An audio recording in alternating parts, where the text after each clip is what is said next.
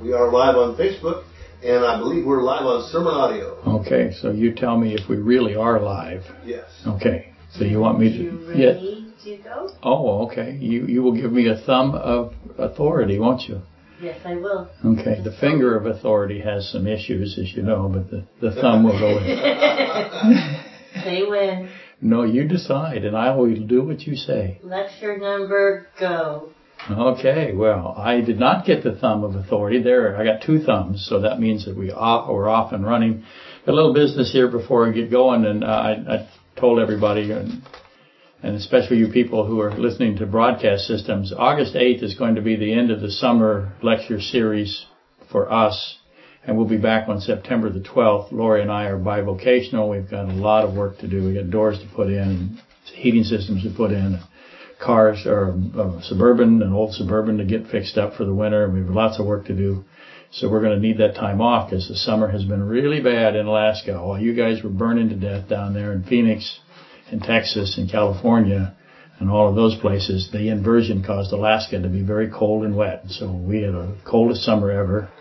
And with the fact that I had all these kidney issues, that really affected me. So we'll be working, but not at the church for those Sundays after next week. So next week we'll have one, and then we'll be back on the 12th of September. Yes, ma'am. Just visiting the websites and sermon audio for any back studies. Yes. Yeah. Those of you folks who are just joining us, and I'm going to read a card from somebody here in a second, or a letter here. There's all that material that's out there on cliffside.org, and it's out there on YouTube, and not YouTube anymore. It's on Facebook. I know it's on Podbean and all of those platforms. You can find us Cliffside Community Chapel. Okay, really fast. Here's something interesting I thought was very cool, and I talked to Kurt about it already. I got a letter from a gentleman in, let me make sure I get it right, Virginia Beach, Virginia. His name is Rich, and he said, "Dear personnel at Cliffside Community Chapel," that would be you guys, listened on WWCR, Worldwide Christian Radio. So, sending you a great big hug. Well, do you have a church bulletin or a disc of a service you can send? And his name is Rich, again, from Virginia Beach, Virginia. And we have all kinds of things out there, but most of it is just on the Internet. Is that correct? Is there anything I've left off? Sermon Audio has got a great deal of material, doesn't it, for Cliffside? And, of course, so does Facebook, has a great deal of material. So check those out, Rich, and thanks for sending us a little note. It's cool to find out that people that are broad or shortwave listeners are really out there. We had no idea. We just thought we'd give it a shot, and that was Kurt's idea. Okay, August the 1st, 2021, lecture discussion number 146 on the book of Joel, Daniel, Revelation, Ecclesiastes, Job, 1 Kings 13, 2 Kings 23. And so it's more of the same. I've got this, we have the 3 kingdoms, the animal kingdom, or the angelic kingdom, the animal kingdom, and the mankind, or the human kingdom, humanity. And so I'm building the case with Scripture of the immortalities of animals, the nephesh, the rahah, nephesh, shayah, animals. And so I'm trying to make that case as much as I can, and this is the 4th in the Immortality of Animals series. Last Sunday, lecture number 145, which was July the 25th, 2021, we ended with the volume question of the New Jerusalem, the holy city. The bride of the Lamb's wife, the great city, the tabernacle of God, the holy Jerusalem, the Jerusalem that is above, the free Jerusalem, and the mother of us all. That is Revelation 21:2, 21:3, 21:9, 21:10, and Galatians 4:26. And yes, all of those are names. Those are the names, and they are the name of the city that comes from above. And the questions immediately hit you in the forehead or the side of the head. When was this city created? And that, of course, ties into the question of when was the lake of fire, Matthew 25:41, which is on the list. Those of you who are shortwave, shortwave listeners, broadcast listeners, this system here that I use, the dry erase board, I'm a typical school teacher, so I use a dry erase board now instead of a chalkboard. Yes, I'm that old. So that is on Facebook, right? We have pictures of this board on those platforms and other places as well. So it's hard to follow along without seeing it. But that's what we're doing. We have a list here, and we're going through that list, and we've been doing it for quite some time. But now I have moved to the immortality of animals, and I kind of selected that out and made it a series in its own. Well, so we ended last week again with this holy city, the mother of us all, the Jerusalem that is above, the great city, the tabernacle of God. And again, those are the names that he calls his city. Jesus Christ, the Word of God made flesh, the Lord God Almighty himself, through whom all things were made, and without him nothing was made that was made. In him was life, John 1, 3 through 4. He comes down with the city. So as the city descends, this is who's in the city. He is the one who sits on the throne of the city of the New Jerusalem. And he, Christ, Jesus Christ himself, declares from the throne something that he says, Revelation 21:5, while it's descending, I assume, perhaps it has settled on the earth. He says this, behold, I make all things new. That's the translation that the Greek have decided translates. And of course, remember we had that little section on how much of these translations can we really trust? And you can trust them quite a bit if they're word for word, in my opinion. If they're not, then you have to pay attention to context, everything around it to get the understanding of it. And that's what I'm going to do here today. Behold, I make all things new. Now, you know, if you've been listening, that Christ does not create anything new anymore. He restores what he already created. That is a principle, a foundation. It is something that is inviolable in Scripture. So you could have said, behold, I make all things restored or renewed. So anyway, again, Revelation 21:5. So all things are made through him, and he makes all things new again, would be appropriate. Behold, that's a behold. And so you have to define new. What does he mean by new? And there are a couple of Greek words. One of them, of course, means absolutely new. The other one means, literally translates as restored and restoration and restitution. It's also, it's called apokatasis. It's a heretical position out there that you'll find as well. Never mind, I'll get off track here. But there are words that have been chosen to say what they believe Christ meant. And you have to, as a student of Scripture, make sure that the translators got it as correct as possible, which means you have to go into the Old Testament and find out the complements. Behold, I make all things new is fine, as long as you define new correctly, in my view.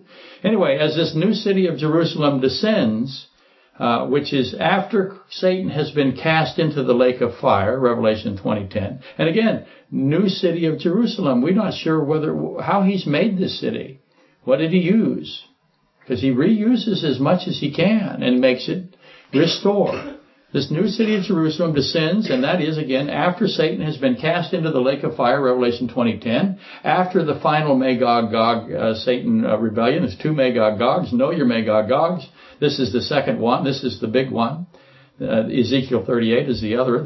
So after the satanic rebellion and the deceiving that he does, he's able to deceive again. Then the new city of Jerusalem comes down. And it is after the great white throne judgment. Revelation 20:11 through 15, or the second death. So there's a timeline here. Understand all of that, and then comes this city that descends. Christ begins to speak now, as it's coming down, in a loud voice. Behold, the tabernacle of God. I should jump up and down. Behold, the tabernacle of God is with men, and he will dwell with them, and he there is God. And they shall be his people. God himself will be with them and be their God. And God will wipe away every tear from their eyes. There shall be no more death, nor sorrow, nor crying. There shall be no more pain, for the former things have passed away. Revelation 21:3 through 4. John 1:14, Zephaniah 3:8 through 9, Isaiah 7:14, Leviticus 26:11, Leviticus 23:33 through 44. The former things have passed away. All of those verses will give you information about what God says, what Christ says when he's on the throne as the city is coming down to the earth from above. That was Christ's first statement as the city of the free comes down from heaven, from the throne. His first behold. He has two beholds. That was the first one. His second behold is Revelation 21:5, which we mentioned already. Behold, I'm the one that makes things new, restored. I am the one who brings restoration. So there's two ways to look at that, and I'm obviously, oh my goodness, that's the first time we've had a phone call during this. It is one of my children. We will cut them out of the will. He doesn't want anything that I have already, so it's not a big deal to him. You can guess which child that is. Yes, it's the one that has promised to bulldoze his house when we give it to him. We always threaten, we're going to give you this house, and he says, that's okay, I'll rent a bulldozer. So I can't win that battle, doggone it.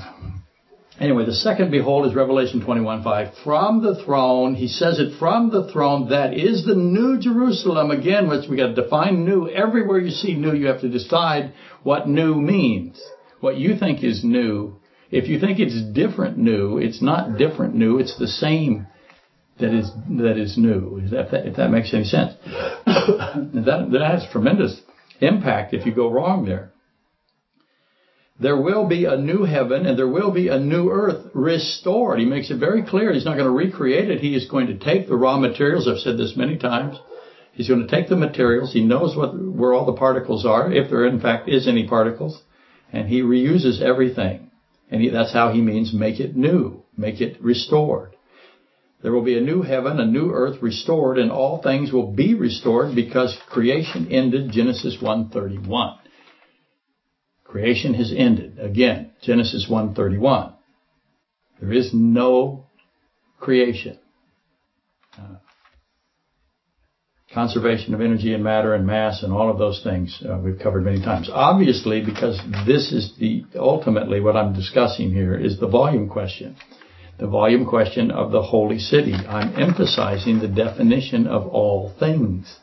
The volume question is, of course, why is the city of the Lamb's wife 1,500 miles high, 1,500 miles deep, and 1,500 miles wide? Why did he make it like this? What is he thinking? If you want to think of it this way, it's 3,375,000,000 cubic miles. Keep in mind, the oceans of the earth are only 320 million cubic miles. So the new city, quick math, the tabernacle of God has 10 times the volume of the current oceans that we see around us in the world today. So we've got to repeat the question, what is Jesus Christ thinking? What is God thinking? Why so much volume? I answered some of that in the past. I've talked about how many platforms there are, and you can make your own ideas. And they're not mansions in the way we think of mansions. They are huge pieces of material. I believe there's at least 300. There could be 250. There could be 200. There could be 150. Who knows? But there's a tremendous amount of volume, and that means there's a tremendous amount of space. Why so much space? What will he do with it all? What is God thinking? Why like this? Better question than that. Does Jesus Christ know how much resurrecting he will be doing? Mm-hmm. The answer is yes, duh. Yes, duh is a word. And if it's not a word, it should be a word. Yes, duh. Not yes, dear. Don't confuse that. But yes, duh. Note that the one who resurrects everything has built a city that is 3,375,000,000 cubic miles of space. He decided he needed that much space. How smart is the omniscient, omnipotent, omnipresent, omnibenevolent God of creation? He's a lot smarter than we think. Because we're idiots.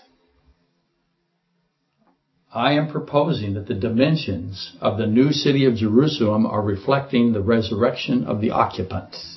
The creation time ended at Genesis 1:31, as I just said. What remains to be fulfilled now is resurrection. The focus is on resurrection. The focus was on creation, now it's on resurrection. Once creation ended, the only powerful element that it remains, frankly, is resurrection. Therefore, the city of God, think of how much matter was was created, there was a tremendous amount of information created. Now think about how much information, how much matter, if you want to think of it in a particle sense, but it's more than particle, isn't it?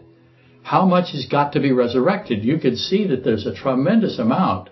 Well, it's an uncalculable number. No one could ever conceive of how much information was created, nor can they conceive how much information is resurrected. But he can. And he says, I need a city that's 1,500 miles wide, 1,500 miles deep, and 1,500 miles high. That's what I need.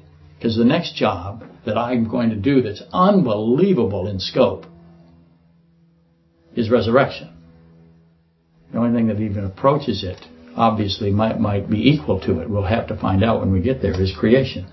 Therefore, the city of God, the holy city, the city of which wipes away every single tear, is the city of the resurrected. It is the city of the resurrected to life. Everyone's resurrected. The issue is how God defines life. As I've said before many times, He defines life as destination, as the new city of Jerusalem. If you have life, you are a citizen of that city. If you do not have life, you are a citizen of the lake of fire. And you have a role to play. You can reject the hand and the blood of Christ. He will let you do it. He'll let you do what you wish to do. You have will. How much will remains to be determined. So this is the city that wipes away every tear, and that means it's the city of resurrected, the resurrection. Every tear, all the crying has to be wiped away, and all of that, the only thing that can do that is resurrection. Consider that for a moment, and I'm going to divert to Zechariah 2, verse 4, but I'm going to go all the way back to verse 1. So let me do that. Zechariah 2, 1 through 4.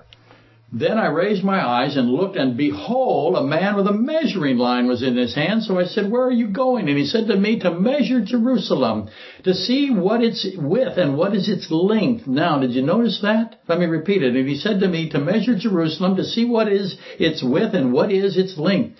And there was the angel, in my opinion, who talked with me going out, and another angel was coming out to meet him, who said to him, run, speak to this young man, saying, Jerusalem shall be inhabited as towns without walls. So it'll be the same as towns without walls. So you're going to have to know what that means. Because of the multitude of multitude of men and animals in it. For I say to the Lord, messed that up, start again. Run, speak to this young man, saying, Jerusalem shall be inhabited as towns without walls, because of the multitude of men and animals in it. For I say, says the Lord, will be a wall of fire around her, and I will be the glory in her midst. Now remember, this is the one who is also coming down in the new city of Jerusalem. Whatever happened to the old city of Jerusalem, and we'll get into that next week, and the millennial city of Jerusalem. But note behold, a man with a measuring line intends to measure Jerusalem to reveal its size. And again, note again that its height is not mentioned at all, is it? Only the depth and the width. So this is not the new Jerusalem from above, but it is the millennial Jerusalem.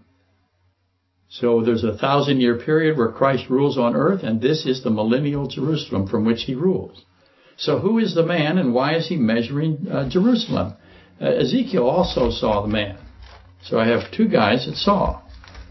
I have Zechariah and I have Ezekiel. So we just go get the information and we figure out who the man is. 40 verse 3, I believe is what it is. I'll start at 40 verse 1. In the 25th year of our captivity, at the beginning of the year, on the 10th day of the month, and in the 14th year after the city was captured, on the very same day, the hand of the Lord was upon me. He took me there. In the visions of God, He took me into the land of Israel and set me on a very high mountain. This is the millennial Israel. On its south, let me make sure I've got the right verse. Yes, I do. On its toward the south was something like the structure of a city. He took me there, and behold, there was a man whose appearance was like the appearance of bronze. He had the line of flax and a measuring rod in his hand, and he stood in the gateway. Okay? So Ezekiel saw the same man, and he said, this is a man whose appearance was like the appearance of bronze. Ezekiel, at Ezekiel 44, 2 through 5, identifies this man clearly. I won't read it. I just wanted to start with 43. He defines him as the Lord, the YHVH, the angel of the Lord, Exodus 3:2, who is Christ Jesus himself, the I am that I am, 3:14. So Ezekiel, when you put all the pieces together with Zechariah, is telling you that this man with the measuring line, that's Christ. That is the angel of the Lord. That is the second person of the triune Godhead of the Elohim. Jesus Christ is the Lord God of creation, the light of life. Colossians 1:15 through 18, John 8:12. And he has come to measure Jerusalem. Now, why is he doing that? Why is he doing it? Does he know how big it is? He's omniscient. Answer, yes, duh. Yes, duh. So he has a reason. What would be the reason? He gives us his reason. He's measuring it because he wants you to know that Jerusalem is going to be occupied. It's going to be inhabited. And it's going to be inhabited as towns without walls. So what does that mean?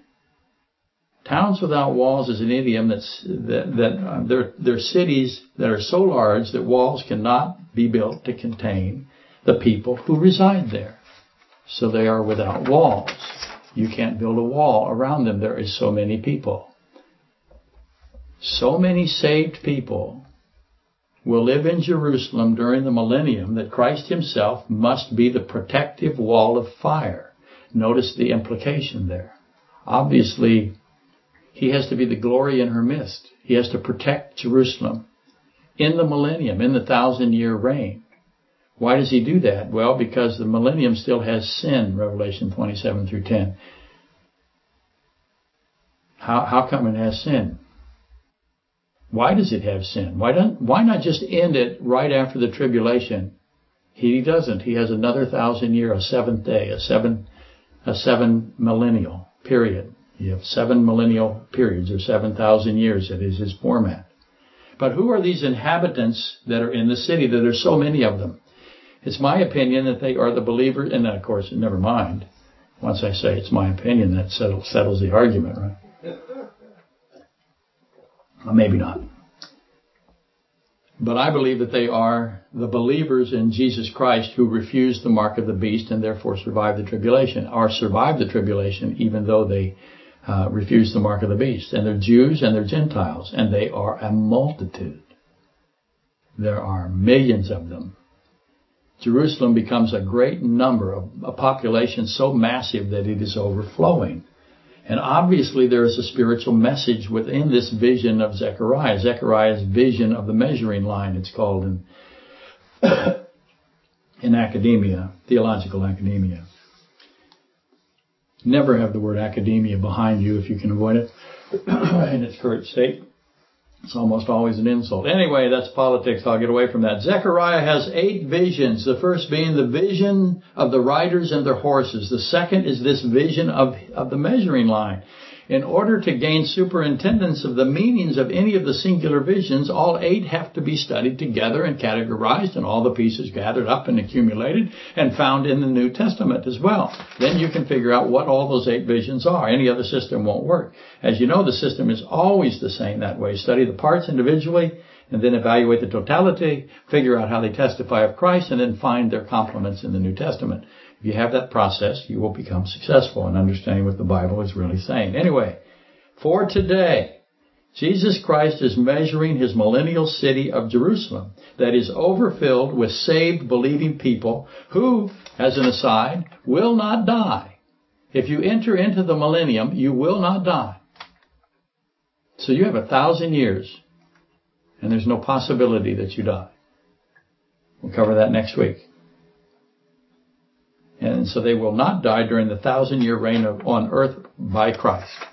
And to clarify this a little bit, the theological academics, I'm insulting them again, have suggested that it's going to be 100 to 200 million Christians saved in the tribulation.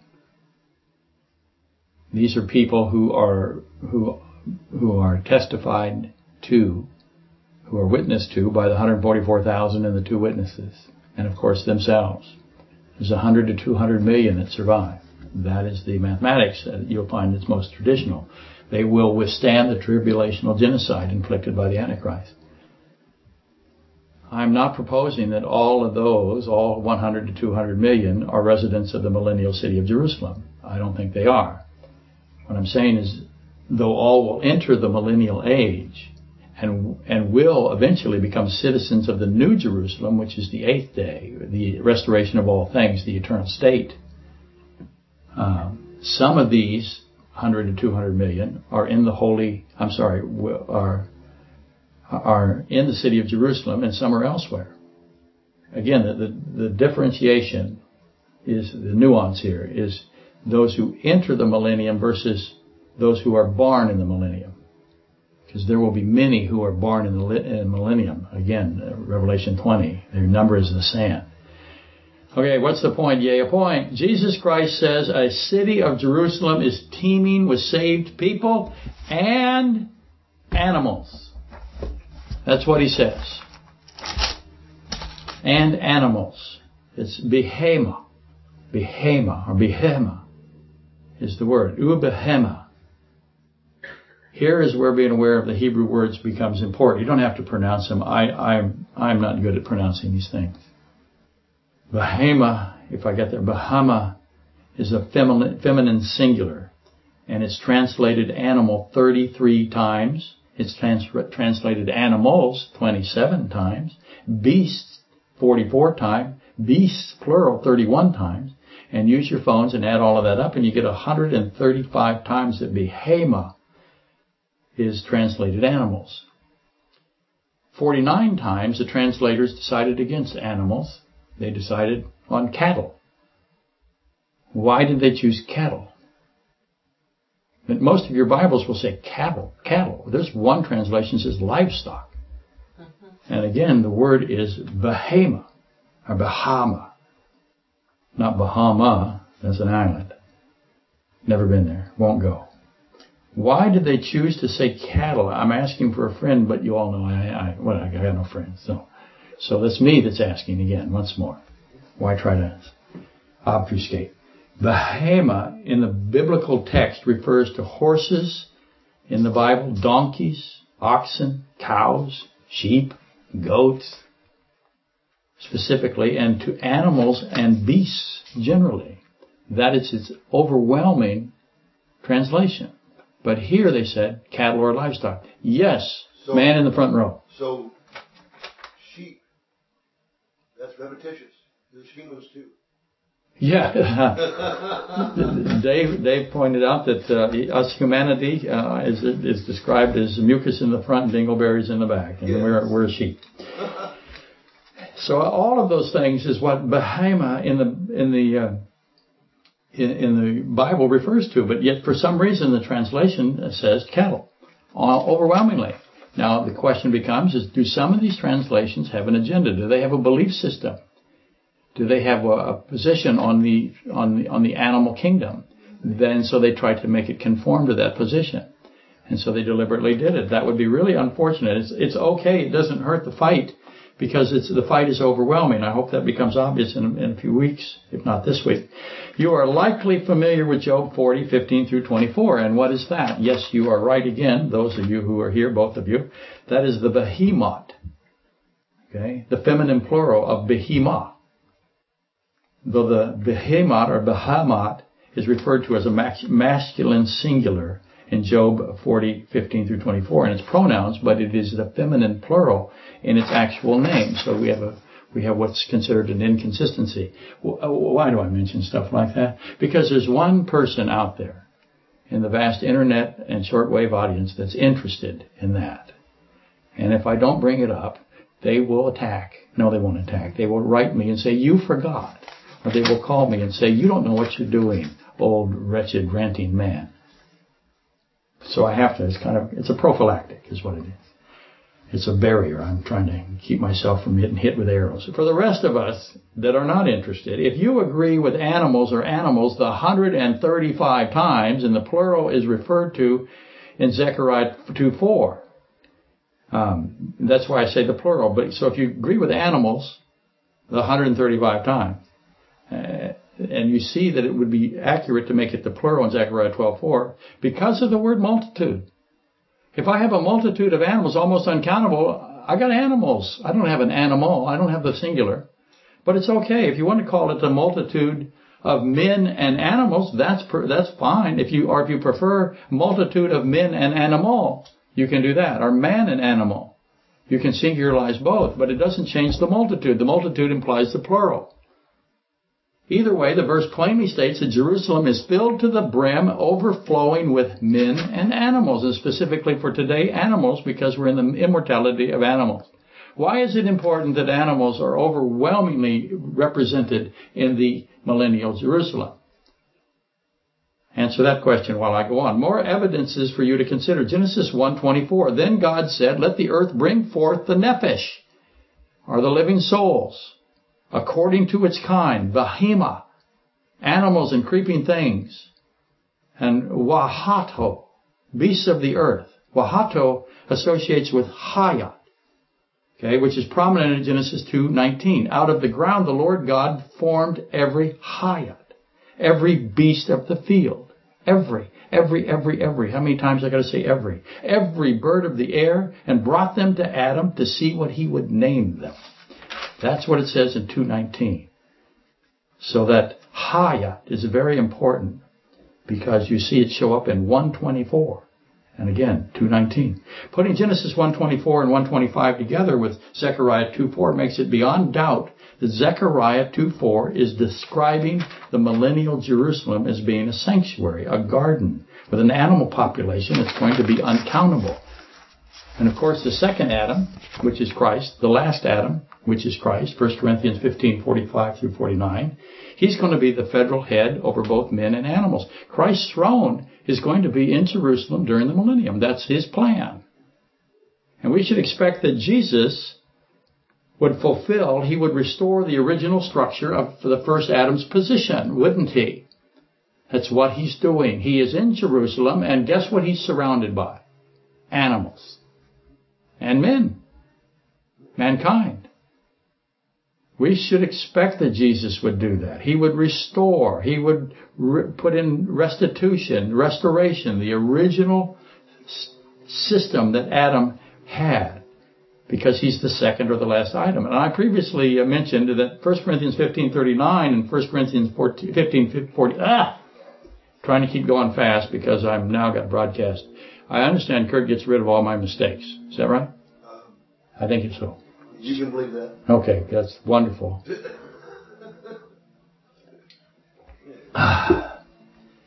Unfortunately, I may be mistaken there. But I mentioned previously that 1 Corinthians 15:39 and 1 Corinthians 15:42 are generally isolated from one another by theologians. They separate them apart. They say this goes over here and this goes over here. That's what they do. When it's obviously not the case, they are to be read as a unit, and then it also includes 15:43. So 39, 42, and 43, and 40, 41. Just put them all together, and you will find it all. If you separate them out, then you're doing it on purpose, or you're doing it without understanding. Do we have to shut the windows to stop that noise from bleeding in? We're fine? Okay. So 1539 describes the bodies of animals and the bodies of man. So it says there's a body of animal, there's a body of man. The bodies of birds and the bodies of the great sea creatures, Genesis 1:20. 1542 says we got the bodies of animals, we got the bodies of man, we got the bodies of the birds, we got the bodies of the great sea creatures. So also is the resurrection. Puts them all together. So also is the resurrection. What does he mean by that? I got all these bodies. So also is the resurrection. I think it's pretty obvious what he means by that. He means so also is the resurrection. The dead bodies sown in corruption. The dead bodies. What dead bodies? I got the bodies of animals, the bodies of man, the bodies of birds, and the bodies of the great sea creatures. The dead bodies, those dead bodies sown in corruption will be raised. That's what he said. Resurrected. In incorruption, sown in dishonor, raised in glory, 1543. You put those together, you have more evidences of what he intends to do and why the city of Jerusalem is 1,500 miles high. It has to have its own atmospheric system. It has to have its own gravitational system. And you will see the atheistic community just mock this. It's impossible. You can't. This is against the laws of God. Well, you just gave me the answer. They're the laws of God. His laws, not your laws. They're not. They are subject to Him. Okay. The second Adam resides in his garden, and he intends to restore Eden to its rightful state, which is why Jesus spends so much time at the Garden of Gethsemane. Those of you who wonder, why does he keep going up to that olive press? What is he doing there? He is going there because he's the second Adam. And it tells you the location of that particular place, doesn't it? And if that's not enough, may I reintroduce Psalm 36, 5 through 7, which is amazing. Let me read it instead of trying to fight it, because my eyes are gone.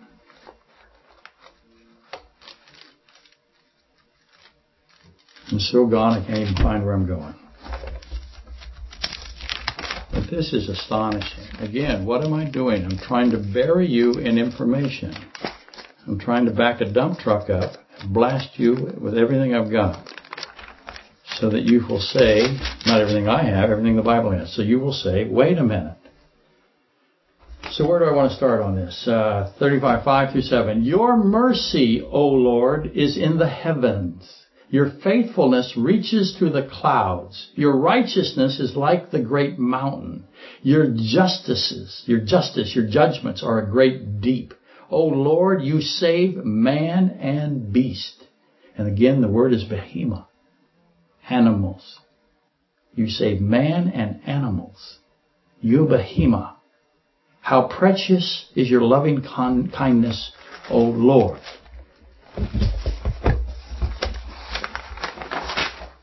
How precious your loving kindness, O Lord. Just think about His loving kindness and how precious it is. So make a list now. Couldn't put it on the board, so you got to do it in the mind here. Good luck with that if you're me. I have mercy. I have faithfulness. I have righteousness. I have justice. And I have salvation. And I have loving kindness. God is the God of mercy, faithfulness. He is merciful. This is a list. What is he saying here? Faithfulness, merciful, faithful to both man and animals. His justice is deep beyond our understanding. His righteousness also so great that we cannot grasp it. Because of these, it says, O Lord, because, you want to put because there, go ahead. Because you have all of these things, mercy, faithfulness, righteousness, judgment, justice, because you save man and beast. That's the conclusion. And then here is the epilogue. How precious is your love, O God, your loving kindness. How precious is His love for what? The conclusion. For man and animals. You cannot separate man from animals in this context. You just can't. God does not separate them. It's a declarative statement. His love for man and animals is precious. So begin to evaluate what that means. It's my position when you consider all of these attributes in Psalm 36, 5 through 7, when you consider all of them as a group, all of these characteristics of God provided as the cause, it's provided as a cause that is traceable to the event. The event is that He saves man and beast. Saves man and behemoth, animals. In other words, the event is His loving kindness for man and animals. His loving kindness is proven by His salvation of both. Saying it another way, because He is merciful, faithful, righteous, and just, He saves man and animals from death, which proves His precious loving kindness. And that, I think, is obvious and absolutely logically clear. Psalm 36, 5 through 7 proves then that animals have to be what?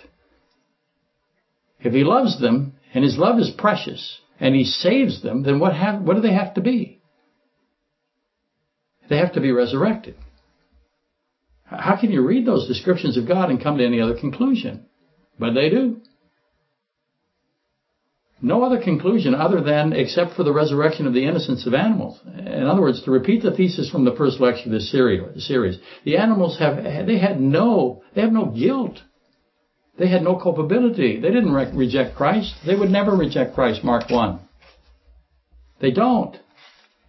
We'll get into more of that as we go along. Balaam's donkey, for example. They do not reject Christ. They believe him. And again, the next lecture that I do, we're going to talk about what he's likely to do with the animals. What kind of capabilities will they have? There is all kinds of evidence in Scripture of what he will do with them. We know that he's going to do something to us. How much enhancement are we going to get? What is the difference between a body sown in dishonor and one raised in glory? What's the difference? What do they look like? If we are sown in disorder and dishonor and raised in glory, so also the animals. They will be raised in glory. What does that mean? Culpability lies with the angelic realm and with mankind. The animal kingdom was and is faultless in that regard. They are the ones therefore sacrificed, as we covered before. They have to be. No other person, no other being could be sacrificed except for the innocent, in this case the animals. His justice alone, his goodness alone, brings the only possibility to the front. He's going to resurrect them. His loving kindness tells you he will resurrect them. Everything, his mercy, his justice. It's a great deep. A great deep is Genesis 1:2, right? Okay, so we got this test. His word repeatedly testifies that this is true, that being the immortality of animals. And the test at Ecclesiastes 3:18 through 22 is that the immortality of animals is a fundamental, essential doctrine. You have to know it. It's critical that you know it. It's a test. Every man has to take the test. All of men, women. They have to take the test. Okay, obviously I'm proposing that the millennial Jerusalem and the New Jerusalem from above, the holy city, are related. They have a connective intentionality. What I mean is that the millennial city of Jerusalem is a portraiture of the eternal Jerusalem. So they're related. One's a model, if you wish to think of it that way. Ezekiel chapters 40 through 48. So you got 40, 41, 42, no, never mind, 40 through 48. Zechariah chapters 1 through 10, Joel 3:18, Psalm 46:4, Zechariah 14:8, all provide information about the millennial kingdom, the millennial Jerusalem, the measuring, the millennial river. There's a millennial river. The gates, the trees, the Dead Sea is going to be returned to life. That's in the millennium. There's healing waters and healing trees. The dwelling place of the Lord, it's called, the place of his throne, the place of his soles of his feet. The name of the city shall be The Lord is There, YHVH Shema. There's walls of this millennial city that are defined and measured, and we understand exactly how they are designed. So for today, they'll compare Ezekiel, Zechariah, Joel, and Psalms, Revelation 21, 1 through 8. That's the new Jerusalem coming down out of heaven. The parallels, the complementation is unmistakable. The two of them are obviously whoever designed one designed the other, or built one and built the other, or changed one into the other, which you would recognize immediately, I think. So again, look at these two together and see that there's so much similarity, and yet there are some differences. And that returns us to Zechariah 2:4, being that the current subject here is the immortality of animals. How am I doing for time? Pretty good. Zechariah 2:4, as we have established earlier today, reveals an uncountable multitude of behemoth, animals within the millennial city of Jerusalem. What does that mean? Why does he do it? Does he have to have animals there? Answer is yes. Why? Psalm 36, 5 through 7. Justice, lovingness, loving kindness. Why are so many animals in the earthly city? What kind of animals are they? Obviously, the earthly millennial city of Jerusalem is testifying of something that is going to come in the new Jerusalem. So the millennial Jerusalem, in my view, and I'm right, I had actually a woman tell her husband, did I tell you this, guys, already? He called me, he's a brilliant theologian. He really is. He's incredible. And I won't embarrass him because even though I'm tempted. But his wife said, quit arguing with him. He's always right. I love this woman. I even told him so. I said, we like you, but we love your wife. Anyway, you know that's all a joke. Why are there so many animals in the earthly city? Because the earthly millennial city of Jerusalem is testifying of the new Jerusalem, which Christ sits on the throne as well. He not only sits on the throne, he's the light of the whole city there. He dwells in his city that he built for all of those that he wishes to put in there, that have accepted his blood, and that are innocent. Behold, Revelation 21:3, the tabernacle of God, God himself will dwell with his entire multitudes of living beings that have his breath of life, who are resurrected to life. That's what's happening in the New Jerusalem. That will be that's the eternity. That's the restoration of all things. That's the eternal state. That is, again, the New Jerusalem, the holy city, which to repeat explains why it is a cube, 1,500 miles high, in height, depth, and length. It's three-dimensional, whereas the millennial city is two-dimensional, having just length and breadth. One is a facsimile, the other is the antitype and the type, if you wish. One is the fulfillment of the portraiture.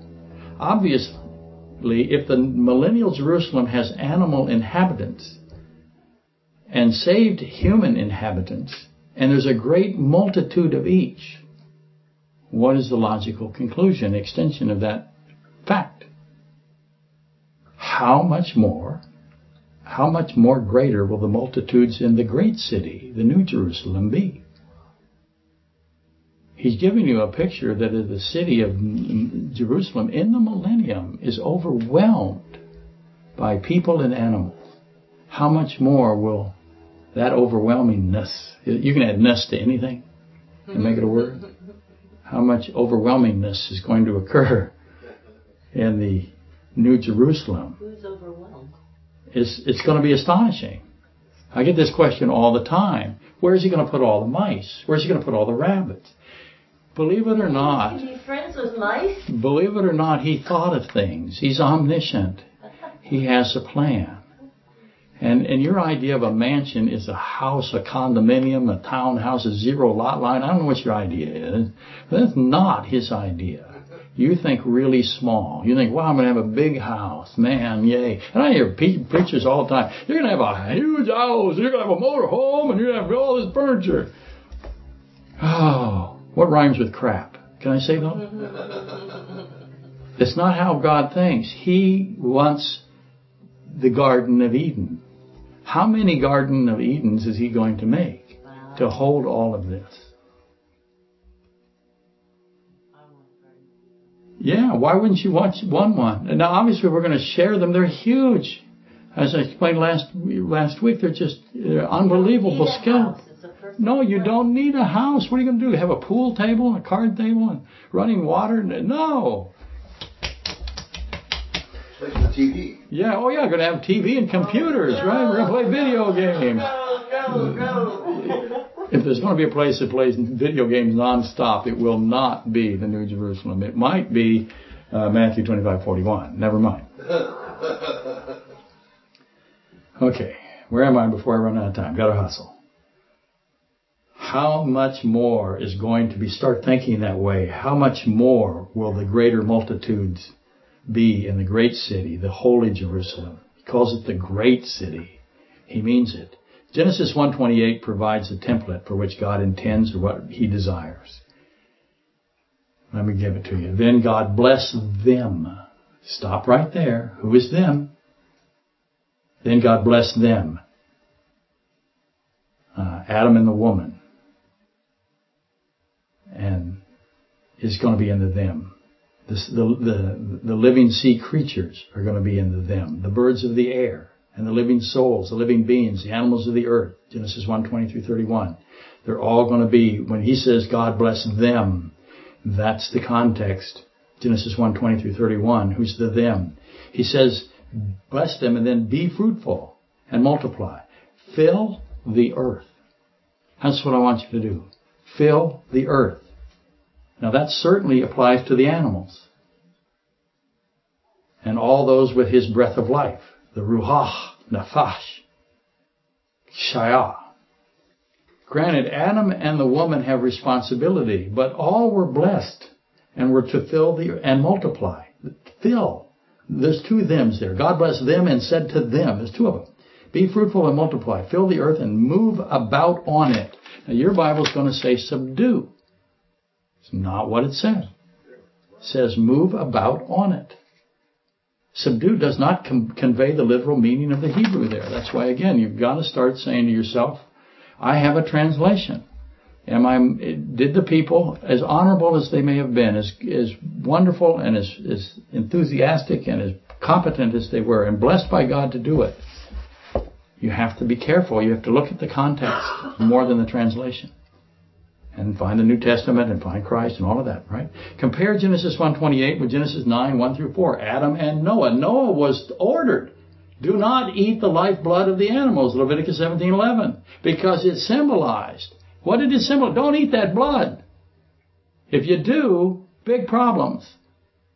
I'll cut you off, God says. Why? Because it symbolizes the lifeblood of the animals. At the least, it symbolizes the ruach, nefesh, shayah, the immortality of the animal. At the least, it does that. And that connects Genesis 9:1-4 with Ecclesiastes 3:18, the test. Don't eat the blood. Figure out what the test is. Same thing. For today, reflect on God's desire to fill the earth. How much more will the restoration of all things, the eternal state, the eternal city, be filled? Because you think it's going to be empty? Lots of people go, oh, there's not going to be anybody in here. Well, everybody's going to be in 2541, like a fire. It'd be just me here. 1,500 miles high. He will surely, and don't call me Shirley, fill the holy city of God with his animals. He will create different, new, restored animals from dust. No, he won't. He will not do that. He doesn't do that. Creation has passed. This is the time that is coming of resurrection. There is no more creation. Stop it. He's going to give me it'll be a dog. It'll kind of look like my dog, but it won't be my dog. No. It's going to be Abigail. Because it's the time of resurrection. Okay, run out of time. No. 7 minutes.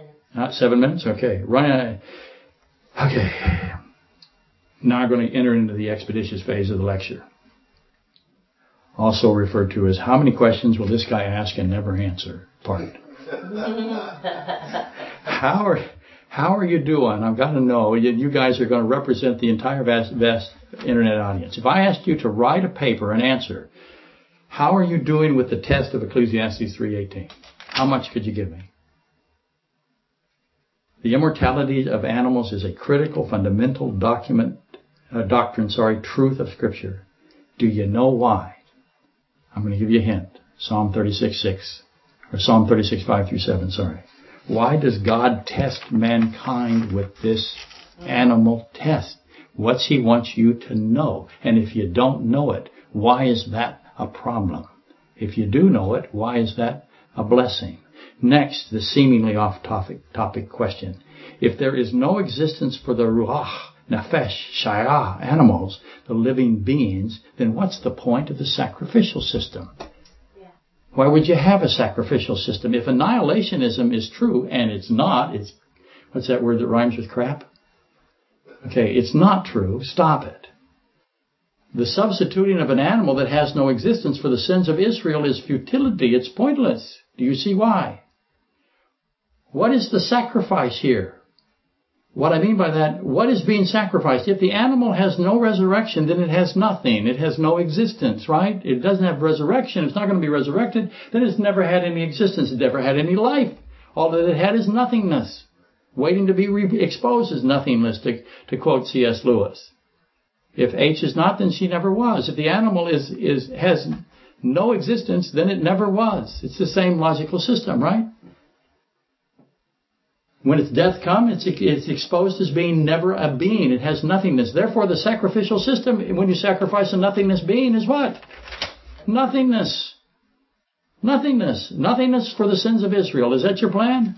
Is that what you think God's plan is? I'm going to take an animal that I'm going to annihilate. I'm going to sacrifice it for the sins of Israel, even though the animal is nothing. I keep hitting myself a lot. Yeah. Terry says, ow. Obviously, it gets me frustrated. If there is nothingness, then there is no atonement for sin in Yom Kippur. It never happened. But yet it did. So the very fact that Yom Kippur is accepted by God means what about the sacrifice of the animal? That is an immortal being. That's what it means. Obviously, Genesis 9, 1 through 4, and Leviticus 17, the sanctity of blood testifies of life, existence, of resurrection. You can't have existence without having resurrection for the Ruach Nefesh Shaya animals that were sacrificed. So as you know, and hopefully maybe you know, if the ranting old man has done his job, why the resurrection of man and animals defeats the lie of Satan. Do you know why? Because it does. That's why you need to know it for one of the reasons, 3:18, Ecclesiastes. The resurrection of man and animals. If you want to do it this way, the resurrection of animals defeats the lie of Satan. Why? Can you answer that question? Why does resurrection shatter the lie of Satan? We're going to end with Psalm 104, 24 through 33. Can I do it? Do I have time, Terry? Let me go fast. Gotta go. This is amazing. Absolutely. If I don't make it, it's okay. I'll do it next week. 104. Here we go. Fast. 24. O Lord, how manifold are your works. In wisdom you have made them all. The earth is full of your possessions. This great and wide sea, in which innumerable teeming things, living things, both small and great. There the ships sail about. There is that Leviathan which you have made to play there. These all wait for you. All of these things in the sea wait for him. Living both small and great, living things, that you may give them their food in due season. What you give them they gather, and what you open your hand they are filled with good. You hide your face, they are troubled. You take away their breath, they die and return to dust. You send forth your spirit, they are created. And you renew the face of the earth. May the glory of the Lord endure forever. May the good Lord rejoice in his work. He will renew the face of the earth. He will restore. He will reestablish. Those of you who think it's new and different, it's the same. Psalm 104 is the complement to Revelation 21:5. He will renew the face of the earth. Creation is past. The time of resurrection awaits. They all wait. These all wait for you, he says. They all wait for God to resurrect him. How many verses in the Bible proclaim the resurrection of man? We haven't even started. Bring a lunch baby is what we got here. Wouldn't you suppose that a test this critical would be everywhere? The answers would be everywhere. All you got to do, you get the answer book. Read the answers. The answers would be throughout the Bible. This is bring a lunch baby. More to come next week. Did I get it done in time? He probably cut out all that stuff where you were making jokes and doing stuff. You want to take that? Okay, he cuts that out too, doesn't he? I don't know. I think he does. that tells you his opinion of my... Oh, where's my glasses? I have to have the glasses on now. Do you know why I have to have the glasses on? Because I have to take the glasses off. Oh. It's part of the system, right? Heavenly Father, we just are so grateful that throughout your Bible is this magnificent declaration of your loving kindness, your justice, your righteousness, your faithfulness.